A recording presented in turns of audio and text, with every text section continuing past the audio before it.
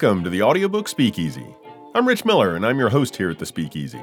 This is where you'll meet narrators, coaches, engineers, and other audiobook professionals, as well as some listeners who'll be sharing what they look for in a good audiobook. If you're interested in audiobook production, you've come to the right place. So come on in, grab a drink, pull up a chair, and join us for a friendly chat about audiobooks. I'm switching things up a little tonight. My guest certainly has his finger on the pulse of the audiobook world. He's produced audiobook demos and also has experience recording audiobooks and doing audiobook post-production, so we'll definitely be talking about audiobooks. But I've seen quite a few posts lately from audiobook narrators who are interested in maybe dipping their toes into other voiceover genres.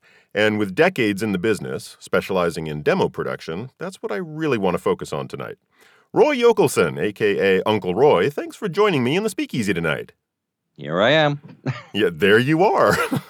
Thank you for having me. You're very welcome. I'm glad that this could work out. I know the timing isn't perfect, but you know, I understand. You left out audiobook director. Oh, director as well. That's good. Producer. Yeah, director, producer. Yeah. That's good.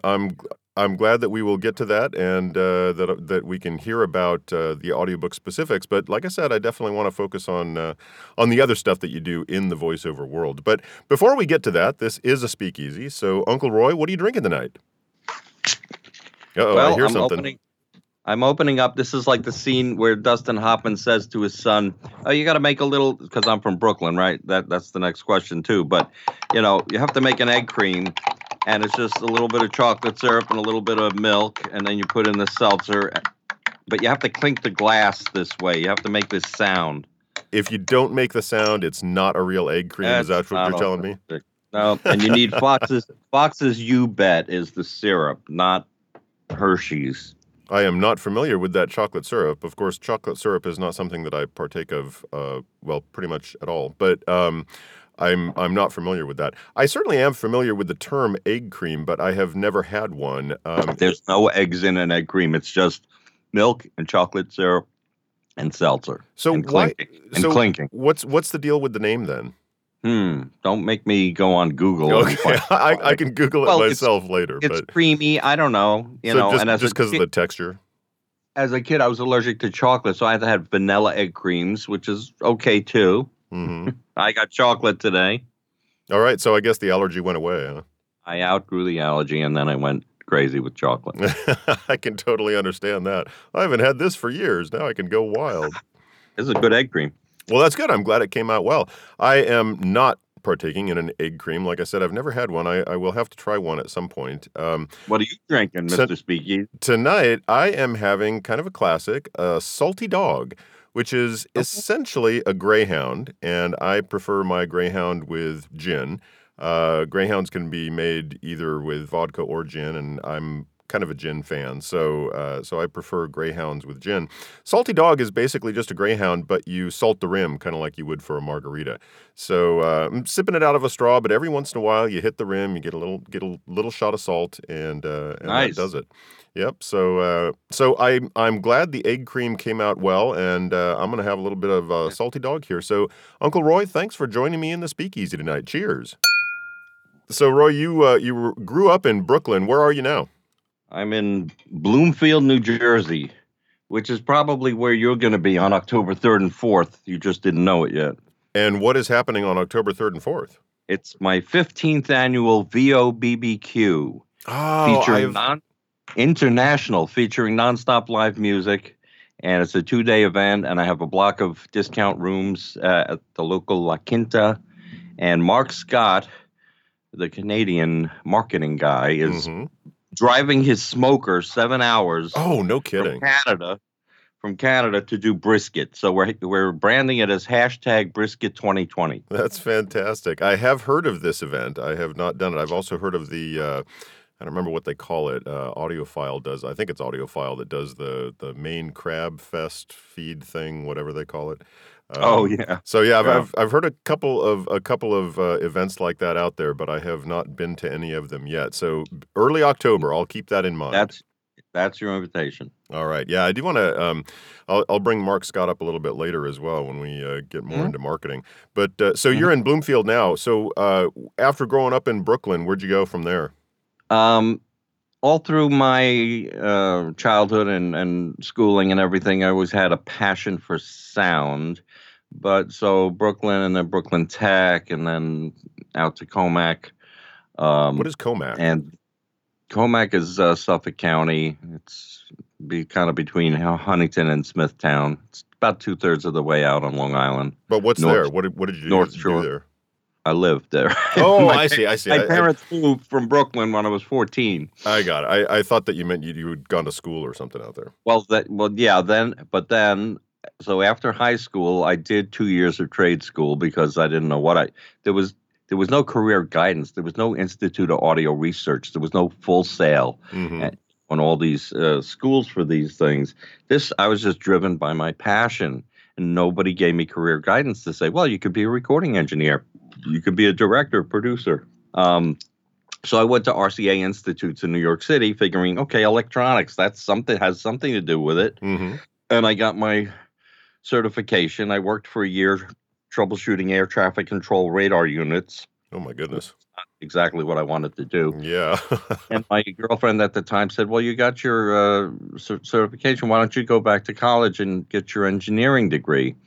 So I went to college. I went to Nassau Community College and discovered the radio station WHPC, which is still in existence down there. And I became their production manager. I just was making jingles and commercials and all kinds of stuff. That's great. So you finally got to get the sound production in then.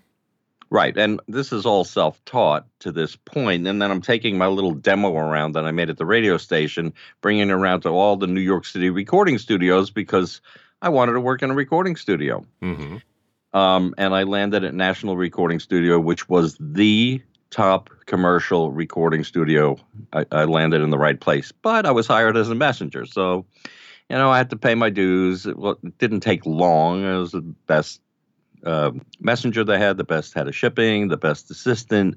And I just wanted to sit in that chair and engineer and direct and produce music and all kinds of stuff. Well, that's cool. Sometimes you got to take those baby steps. Yeah, well, it was only a few baby steps until the big step. That's good. That's good. So that was good. And then when you go on my IMDb page, you'll see a lot of film score recording. Happened to be in the right place at the right time, and then very good at what I did. I did all the Woody Allen film score recording from 1982 to 2005. Wow, no kidding. I didn't realize that. I had never thought to look on IMDb for you, so that's fantastic. Yeah, that's a whole other world. Yeah, no kidding. I love music recording, and I love period music, 1920s and 30s. I like to record that kind of music. So I can't remember when it came out. Did you do... what was that? What was the... Radio Days? No, not Radio Days. The one... Zelig? No. Well, I do remember Zelig. I'm thinking of the one where the guy comes off the screen. Purple Rose of Cairo. Yeah. Yes, I did that. Wow, that was... I loved that movie. I was fascinated by the Zelig concept. was my first feature film, uncredited, sadly, but it sort of makes me an Academy Award winning recording engineer, but you can't prove it, I guess. Mm-hmm. I recorded the score for Kramer versus Kramer. Oh, no kidding. So is that what you were referencing at the beginning there with Dustin Hoffman? Yeah. All right. I was thinking, Dustin Hoffman, where was he talking to a kid? And that was the only one I could think of. Right. And as an aside, I was also there at the location where they shot Tootsie. So I had there's 6 degrees of separation with Dustin Hoffman and myself. That's great. I love hearing that. That's like, you wanted to do audio production and kind of got sidetracked this way and air traffic controller and going back to school and being a messenger. And then look what happened. You got where you wanted to be. Yeah. So, when they came in for Kramer versus Kramer, I said, oh, am I going to get a screen credit? And they said, oh, the credits are already cut. The Vivaldi music that's in there was an afterthought. All they had was the classical guitars in there. So anyway, It's on my IMDb. Yeah, My that's first cool. credited film is Zelig. So if you know Zelig, I do. That was a fun one too. The assignment was make it sound like 1928. So most of what you're listening to is me in an orchestra. That's great. That's great. And Dick Hyman's fabulous writing and arranging. So yeah, and that was another one of Woody Allen's sort of concept movies that I really liked. And Purple Rose of Cairo just really kind of took me away, especially when you get all the way to the end. So very cool. And Purple Rose of Cairo, Woody Allen is sort of paying homage to Buster Keaton, who in Sherlock Jr. jumps into what seems to be the screen and goes into the movie. I don't remember that specifically, but anyway, great concept. So that was how you got into music production. So when did voiceover come in? So before I became a full-blown music engineer, on your way up, you produce radio spots and stuff. So the voice is just another instrument. Mm-hmm.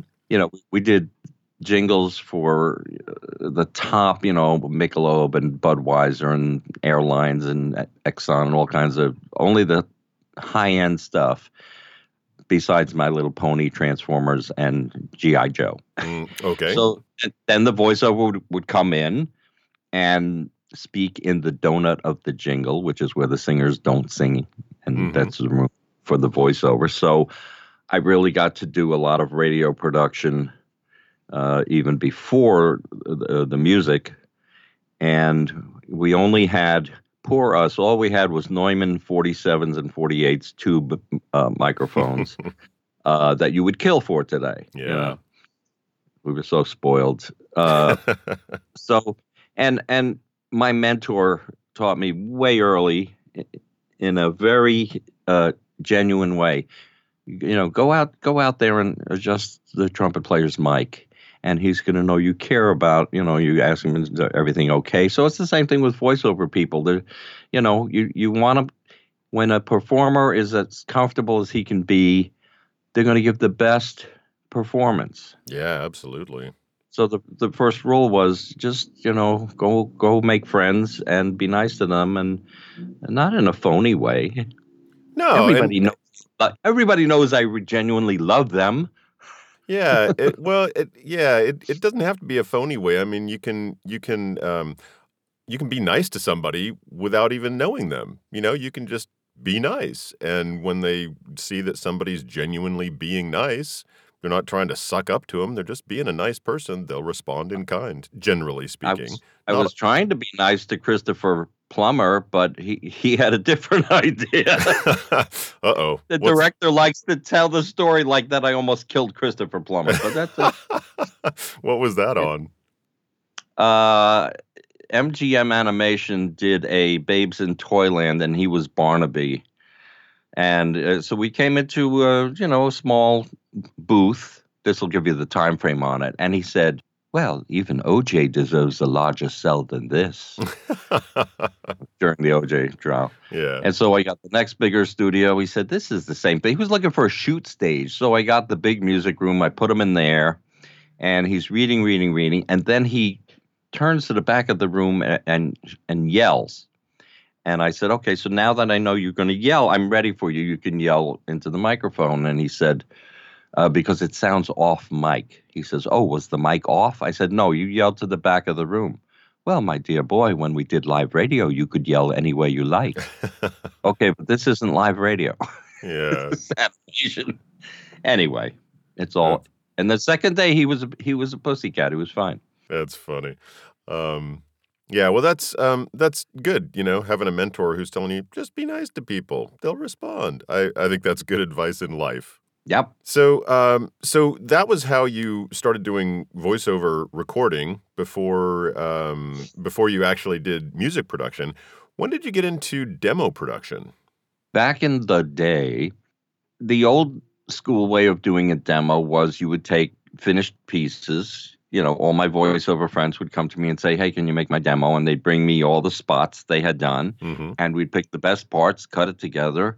And that really that was really demonstrated what could they do. Mm-hmm. And the old school way of doing a demo is, a generic, here's some commercial, here's me doing some voices, here's a little audiobook cut, here's my IVR telephony, here's a little corporate narration, all on one demo. Mm-hmm. And then like 3 minutes of having to listen through that, and there was no voice sound player, so you'd have to kind of fast forward through it and see if you found what you wanted. And it wasn't so.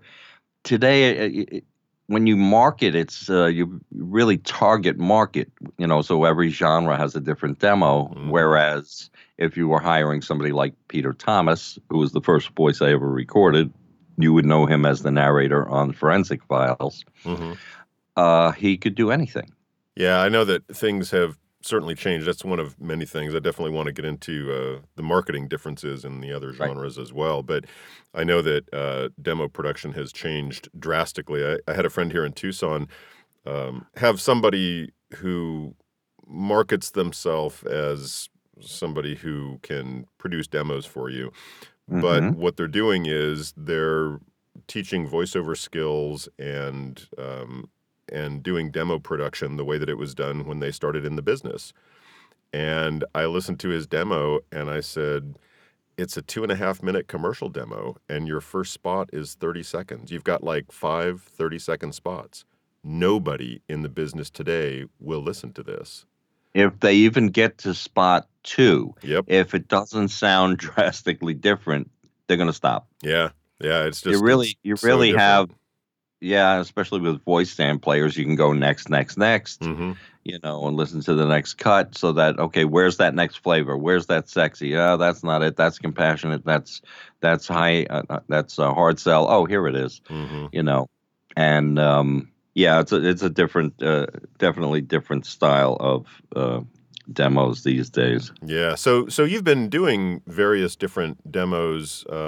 You've been producing voiceover demos in various different styles and in various different ways for what, like 30 years now? 30. Yeah, let's call it 30. I'm not that old. 30 plus years. For 30 years. I mean, yeah, I'm in the business 40 plus years, but it's okay. You see a lot of changes in that amount of time, I know. Even 20 years ago.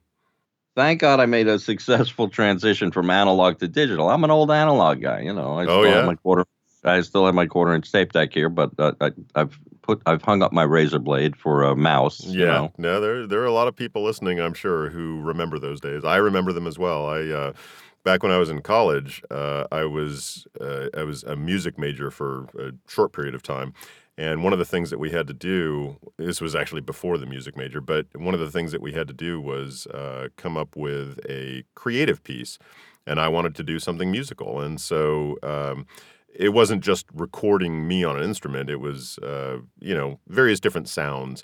And I was using a reel-to-reel recorder and to make edits. It was the razor blade and tape. And so I remember those days as well. But before there was razor blade, my father gave me a tape recorder when I was 5. That's how it got started. Mm-hmm. And I was the kid on the block with the puppet stage in my basement, and we pre-recorded the dialogue. We didn't know that's how you do it. We just did it. Yeah. So when the tape broke, I just had regular Scotch tape and a pair of scissors, and they had to be. Luckily, the scissors weren't magnetized, or would make a big pop on the tape and all that. Yeah, no, things were much different back then. So you started doing demo production, and you're still doing demo production, and that's pretty much what you're focusing on now, isn't it? Killer demos. That's demos. Killer demo adventure. That's what Mark Scott calls it, because people come here from all over the country, and we go to Chinatown and we go to the local Rutt's Hut and various diners and things. So, but yeah, I the 2 major things that I do are demos, and I also I help people set up their home studio. So audiobook narrators need that. And I set up and teach Adobe Audition. So how long have you been using Audition? Since it was Cool Edit 96. That's what I was wondering, if it was before the name change. I started using Adobe Audition. I think it was either, didn't they have a 1.5 at one point? Yeah. Yeah, I think it was. I think I have this. I think I have the CD for 1.0. I think I started at 1.5 and then I tried upgrading once, and I think it was when they went to 3 maybe. It was such a different interface. Well, 3 is still, I still use 3 for sometimes, and I have lots of friends who they just don't want to pay, so I can, still get 3 for free. It's legit, but the Creative Cloud version has so much more going for it. And the spectral view is always on, and you can pull in all of your other plugins from Isotope and Waves and whatever. Yeah, I understand that the spectral view in Adobe Audition is one of the main selling points, especially for voiceover. Wait till I show you after this podcast. Yeah, so that's good. Something that you are familiar with, that a lot of listeners use Adobe Audition, might need some help in that area. So of the demos that you produce, I know that you do, like you said, everything is so segmented now, and you've got commercial, narration, audiobook, promo, trailer. You got all gaming. Animation, yeah, absolutely, that's huge. Gaming. What do you think of the demos that you produce? What's the breakdown? How much of it is commercial? How much is narration? How much is all the other stuff? Most agents, or the way we've been coasting along these last 10 years, most people prefer to get a commercial and some sort of narration. E-learning is a big deal these days, but some people just don't have it for commercial. They just can't. They can't connect to the copy, and they can't make it conversational and tell the story. So commercial isn't for everyone. E-learning is good money. They're longer sessions, longer format, and maybe more editing, but it's good money, and there's a lot of e-learning work out there. So would you say that the majority, like at least 50% of what you do, is commercial demos?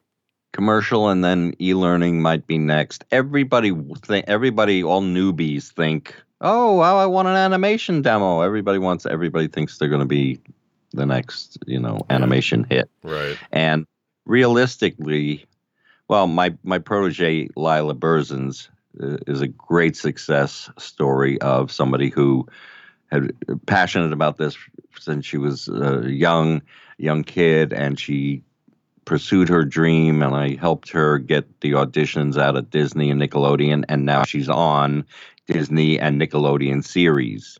Wow, that's great.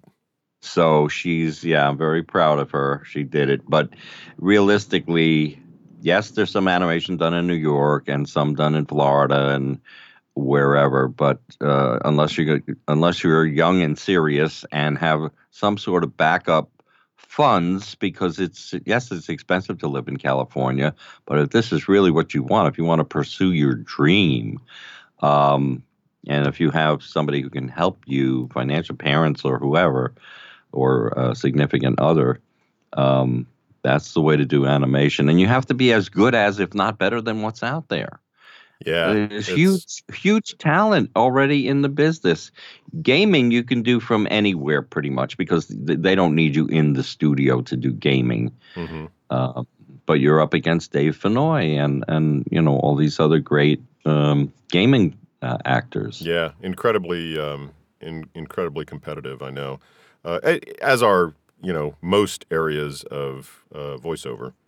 So if somebody wants an animation demo specifically, I usually say, all right, let's make a character demo that'll work for animation and gaming, so you can do your big voice. You can do those kind of Dave Fennoy things if you have it in you. Yeah. Well, so that's good segue into, if somebody were going to ask you, hey, I'm Mr. Joe, audiobook narrator. I got onto ACX and I've done 5 or 10 audiobooks. This voiceover thing, this talking into a mic, I like this. I think I could really do well in this. I guess I should get a demo. So what should I do? Coaching. You have to coach in the specific genre.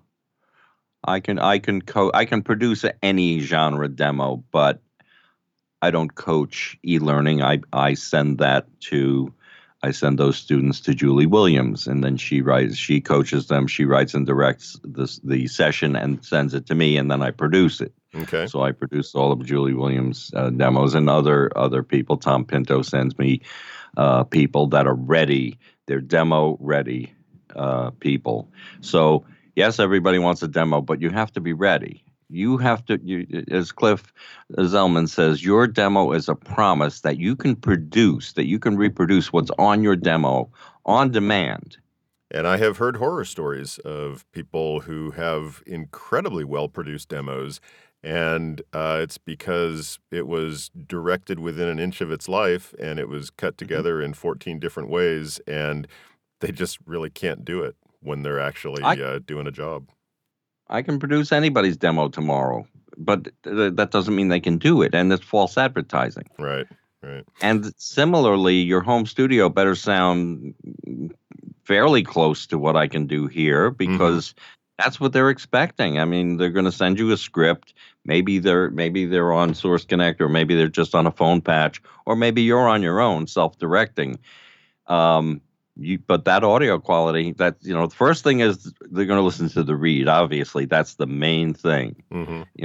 Who cares if your audio is shiny if your read is terrible? Right. As long as your read is solid and your audio quality is pristine when I get through with you, then you'll book. Cool. So the quick answer is you have to coach. You have to find a coach whose strength is in that genre. Okay, so I'm Joe audiobook narrator, and now I've done 20 books, and during the last 10 books, I was also doing coaching for commercial copy. I went to, any of the various different coaches out there, maybe Mark Cashman for commercial copy. Maybe I went to Dave Fenoy and I got some animation coaching. And I thought, so I really want to do a commercial demo now. That's the next thing. Right. So what should I look for in somebody who can produce my demo?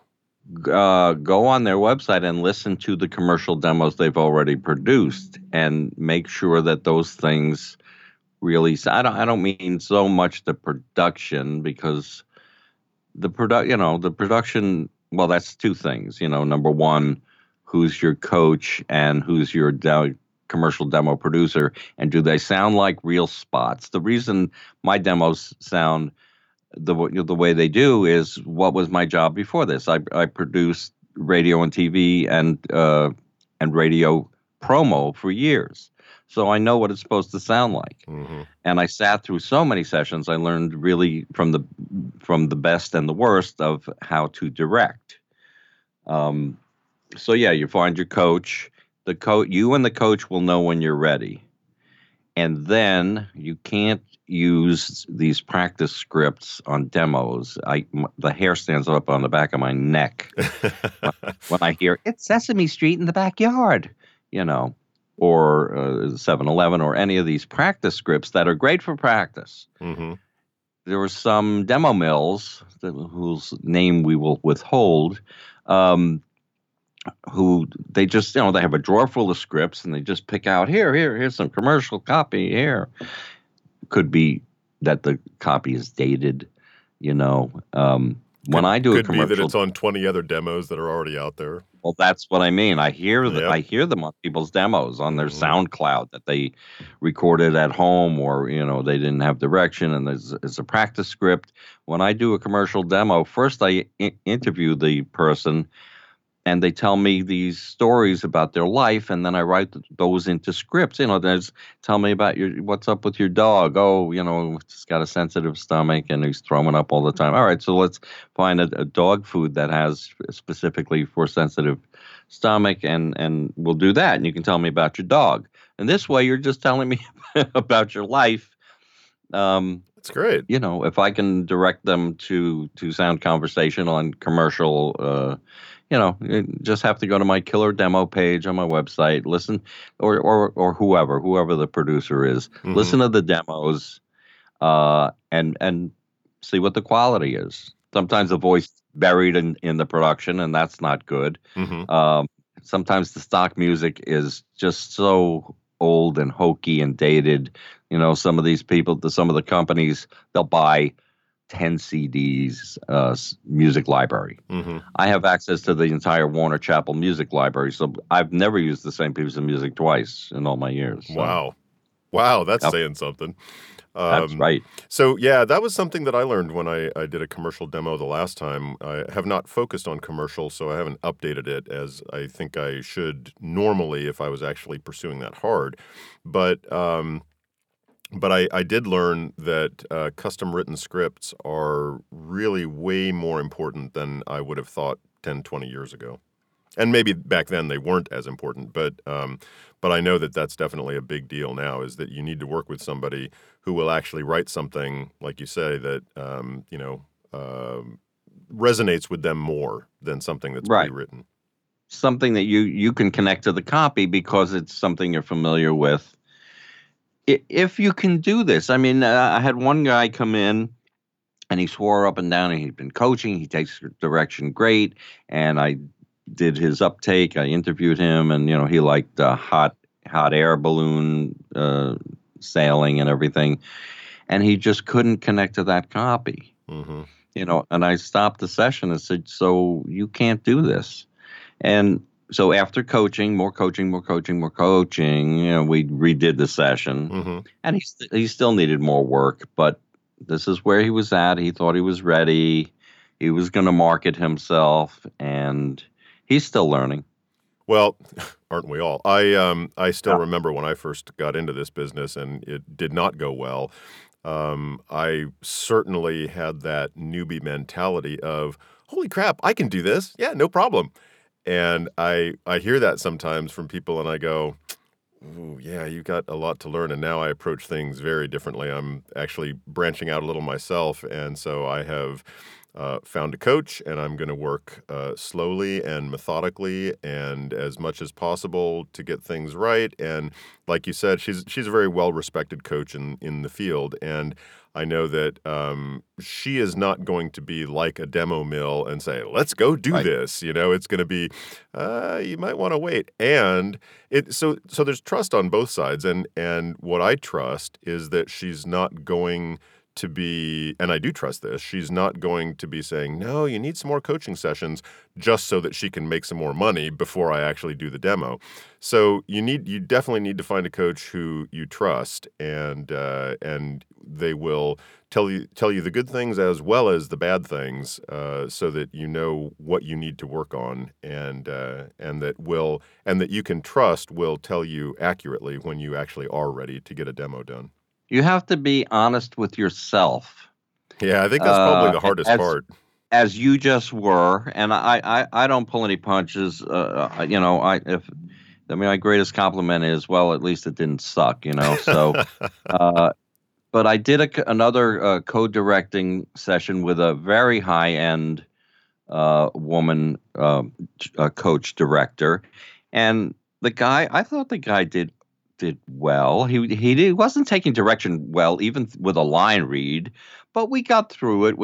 I finished the demo. I sent it over. She was okay with it. He said, well, I was nervous. It was you, and it was her and Uncle Roy, and I was nervous. I don't hear anything nervous in there. You just weren't. He really thinks he's better, similar to the story you just said. He thinks he's better than he is. And the person I produced for, she said, I think this represents where he's at in his voiceover career. And it's not that it was bad in any way. I put that demo up. I was ready to put it up and say, hey, look what we did. Mm-hmm. And he said, no, I want to redo this spot, and I don't know. Yeah. Yeah, I think that being honest with yourself is sometimes difficult. And sometimes, fair enough, it's difficult because you don't have enough knowledge. And it's difficult to listen to something that you've done and to be objective about it. Anyway, so that's all good information. So somebody says, okay, I've gotten good coaching. I trust my coach. They think I'm ready. Had quite a few sessions, and I trust them that they know that I'm ready, and they're not just telling me that, so that we'll be done. I've looked into different demo producers, and I've heard really good things about you, Roy. So so I'm going to come to you, and let's do a demo. And I understand that you're going to write custom-made spots for me. So what's next? Well, like I said, I do the interview. I take notes. I take a lot of notes, and then I write too many spots because who knows? We really want to show range. So we record all different kind of spots. And whether you come here, which is my preference because I also have 25 mics, and so with every script I can change microphones and get some kind of sonic change, so everything doesn't sound the same. Right. Or if it's just you and you've got your one mic, we can do a Zoom session. You record at your place locally. I direct over Zoom. You send me the files. I do the editing. I pick the music. I do the sound design. I put a little cameo of myself in your demo if you're worthy of it. And if I like you that much, I'll put if the spot calls for something, I'll, hi, honey, whatever, whatever it's going to be. Yeah. Come on, kids. I'll go listen to Mark Scott's. I think I'm on his last spot, his Tesla spot. All right. So, yeah. So you'll put that together. How long is a demo session usually take? I don't rush it. I like a lot of takes. I'm not easy to satisfy, although I asked the last person, I said, so was this harder than you thought? He said, no, about average, but what I expected. But so if you're good at it, it's going to go quickly. If I'm like even the session I did today, to get somebody's energy to maintain the energy through multiple takes and then to edit together to make it work. So, 3 hours. Okay. Or if you're coming here, we'll record for 2 or 3 hours. We'll go to lunch. We'll come back. We'll record some more.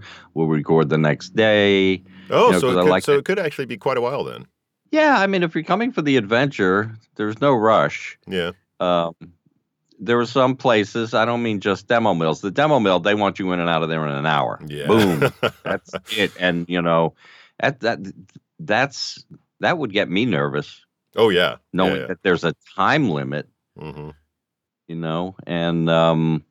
I don't like there's no pressure. Just, I mean, yes, in the real world, yes, the producer, director, whatever, there's going to be the pressure to get it done within the hour or something. That's one spot. We're doing 6, 7, 8 spots to create the demo. I like to do a couple of small ones, short ones in the front so that you get to that second flavor. You get to that third flavor. Yeah.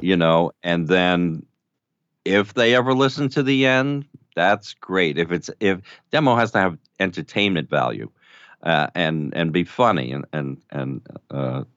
and really engage you, so you want to listen to the end. You want to hear the end of the story.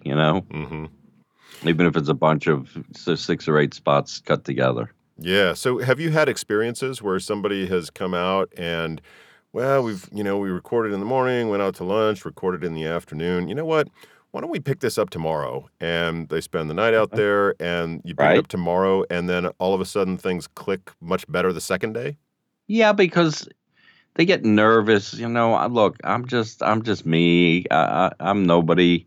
I'm the same. Whatever you do, whatever your day job is, I suck at it. I'm really good at what I do. But whatever your day job is, I'm no good. So we're equal.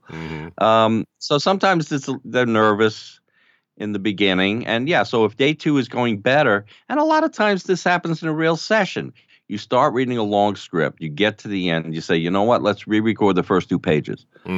Because now your energy is right. You're in the groove. Let's go back. More relaxed, yeah.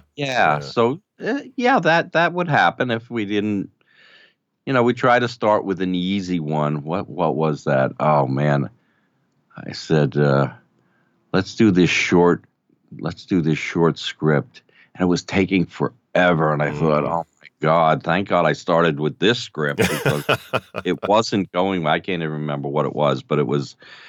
Oh no, it was. No, I had some friends who wanted to sing make their father a Christmas CD of them singing karaoke. Yikes. And I said, look, let's start with Holly Jolly Christmas. How's that? We all know that one. And it was god awful. And then so I said, all right, let's play it for everybody. The wife came in and the son and his friend. They're like, oh, that's terrible. I said, can you do any better? So the son got in there. He was terrible. The wife was terrible. And then we put sleigh bells on it. I put all the voices together. And you know what?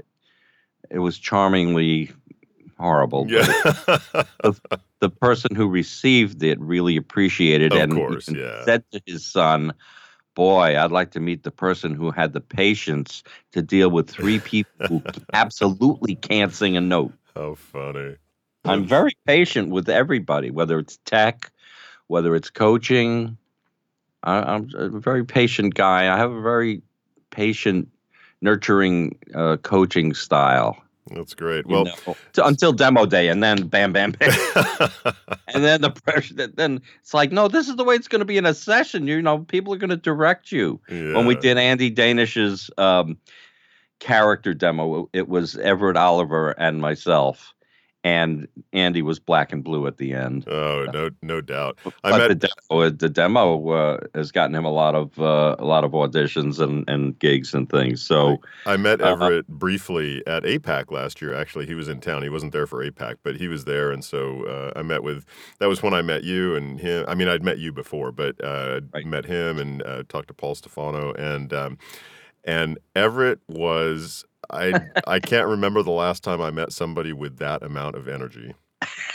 Yeah. So I wouldn't be surprised if somebody was black and blue after having him direct him for a second. Hi, Everett. And it was so funny. We were trying to get Andy to say this one phrase, and he wasn't getting it by directing him. So I gave him the line read. Everett gave him the line read. Andy finally came out with the way we wanted it to be. And it's a funny outtake, Yeah. Yeah, that'll happen. So Somebody says, okay, I'm going to go with you, Uncle Roy. You produced the demo. Now they've got this shiny new commercial or narration or e-learning or whatever demo. Right. We were talking briefly beforehand before we started recording here about how the industry has changed. So tell me what used to happen maybe 30 years ago once somebody had a demo, and what has to happen now for them to get work. Yeah, you would. Well, there were no pay-to-plays back then. There was barely any internet, so you would get an agent. You could self-market, which is the big deal today. Promote yourself or word of mouth, or people would hear your voice and know who that was and just hire you based on, oh, I know who that is. That's Peter Thomas, But getting an agent used to be so important. And then the agents would be very selective and say, oh, hey, this script, that would be good. That'd be good for that Rich Miller guy, But these days, the agents just send out to everybody and they say, if you feel this is appropriate for you, send it in. If not, just pass on it, So everybody's sending in everything because everybody's desperate to make some money. Right. So the competition wasn't as great, and also the booking ratio was so much greater. I was partners with a voiceover guy, and I'd go around with him to auditions, which don't happen. It's a very small group of agents and casting people in New York City where you would actually go and be directed by a booth director. Yeah, that was the thing back when I started. This was 17, 18 years ago. You get the call, and so you go into your agent's office, and I have to guess that now that's really unusual. It's rare. It's rare. And so if you went on 20 auditions, you would book one. And it would be a big one, or 10, between 10 and 20 auditions you would book, and the pool was much smaller. Mm-hmm. And also, the voiceovers used to have a different set of skills. You could time and say, oh, you're over by a half second. They would look at the copy and say, oh, I know where to fix it.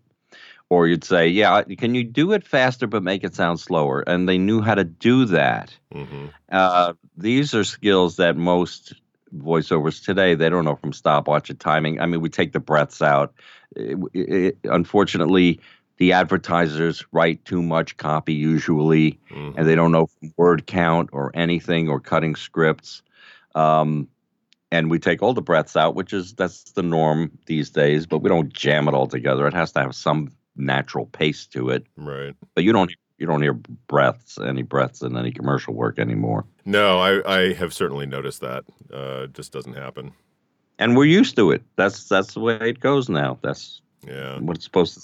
So it seems to me that marketing is the big thing that self-marketing is the big thing that has changed in the past, 10, 20 years.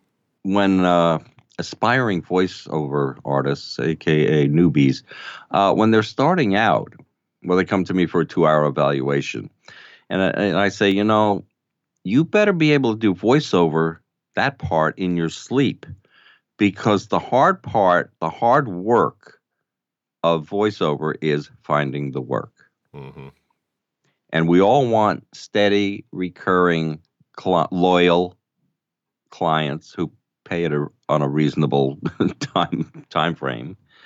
And it used to, when I was just an engineer producer, I would, agency would call up and just book. I didn't have to market myself. I didn't need an agent. I didn't need anything. My stuff was word of mouth and steady, loyal clients. So you got to get those steady, loyal clients. Mm-hmm. Whether you go on LinkedIn and start searching, Mark Scott will tell you have to send out 25 emails a day and then follow up on those emails without being a pest.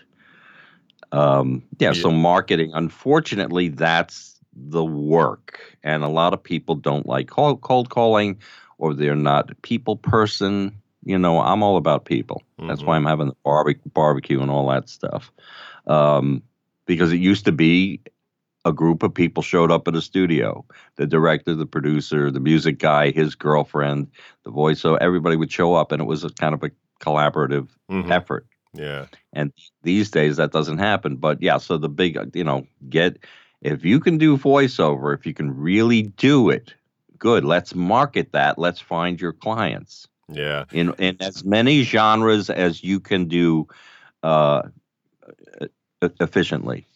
And you've mentioned Mark a few times, and I mentioned him as well. And I would give an official shout out at this point that anybody who needs to understand better how important the ability to market and the necessity of marketing is in most of the voiceover genres now. I mean, it's important in audiobooks as well, but I really look at audiobooks and, give me your take on this as well. But I really see audiobooks, having done some commercial work and some narration work, I really see audiobooks as really different than virtually all other voiceover genres. The closest one I would say is e-learning in terms of the amount of time it takes and, how lengthy jobs can be. But it really seems to me that audiobooks are very different from just about every other genre of voiceover. What's your take on that? It's a different animal. You don't have an agent who gets you audiobook work. Mm-hmm. You have to go to APAC or any of these mixers, Audiobook Publishers Association, APAC, APA. Right.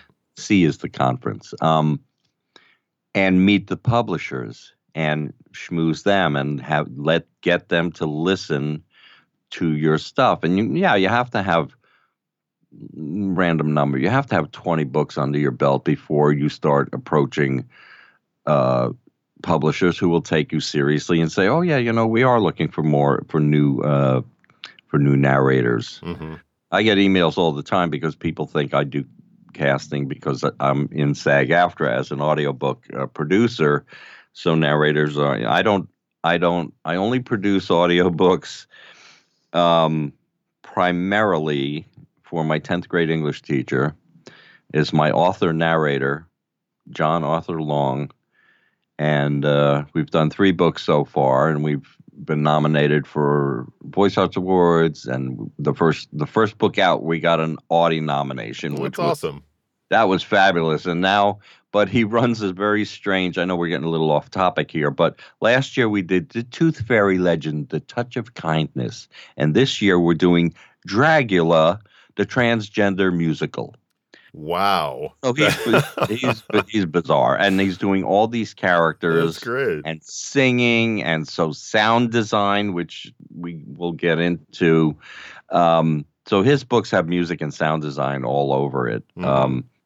But anyway, so Blackstone, they're happy to distribute. I don't know if anybody's ever going to make any money at it, if he'll ever see his money back. It doesn't matter. This is my 10th grade English teacher I met when I was 15. He was 25. This is his retirement.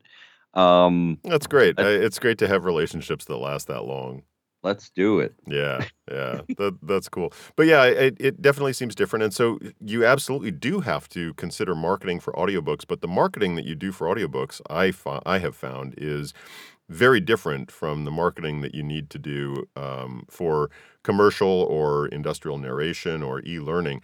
And serious shout out to Mark Scott. He is, I think, the marketing guru, one of few marketing gurus when it comes to voiceover. I know that you and Mark are friends. I met Mark very briefly at WovoCon a few years ago, and I listen to his podcast every week that it comes out. I think it comes out on Thursday. The VOpreneur podcast. Yeah, it's fantastic. Where you'll hear me say the VOpreneur podcast. Hey, it doesn't suck. Yeah, I knew that was you. Yeah. So but and go on Facebook and join the VOpreneur group, the Facebook group. It's like Entrepreneur but VOpreneur. Yeah. No, he is great. I think that Mark is fantastic in terms of his focus. And that he, like you said earlier, you don't pull punches. He tells you the truth, and he's going to tell you, no, you need to get the coaching first. You need to do this first. Sure, you can buy a mic for $100, but that doesn't make you a voice actor. And you can't put the cart before the horse. I mean, people have taken his marketing class, but they have nothing to market. Yeah. Unless you have your demo, unless you have a killer demo. If you don't have a killer demo and a really and a website that has your brand represented in there and has good SEO and all that, then you're ready to do your marketing.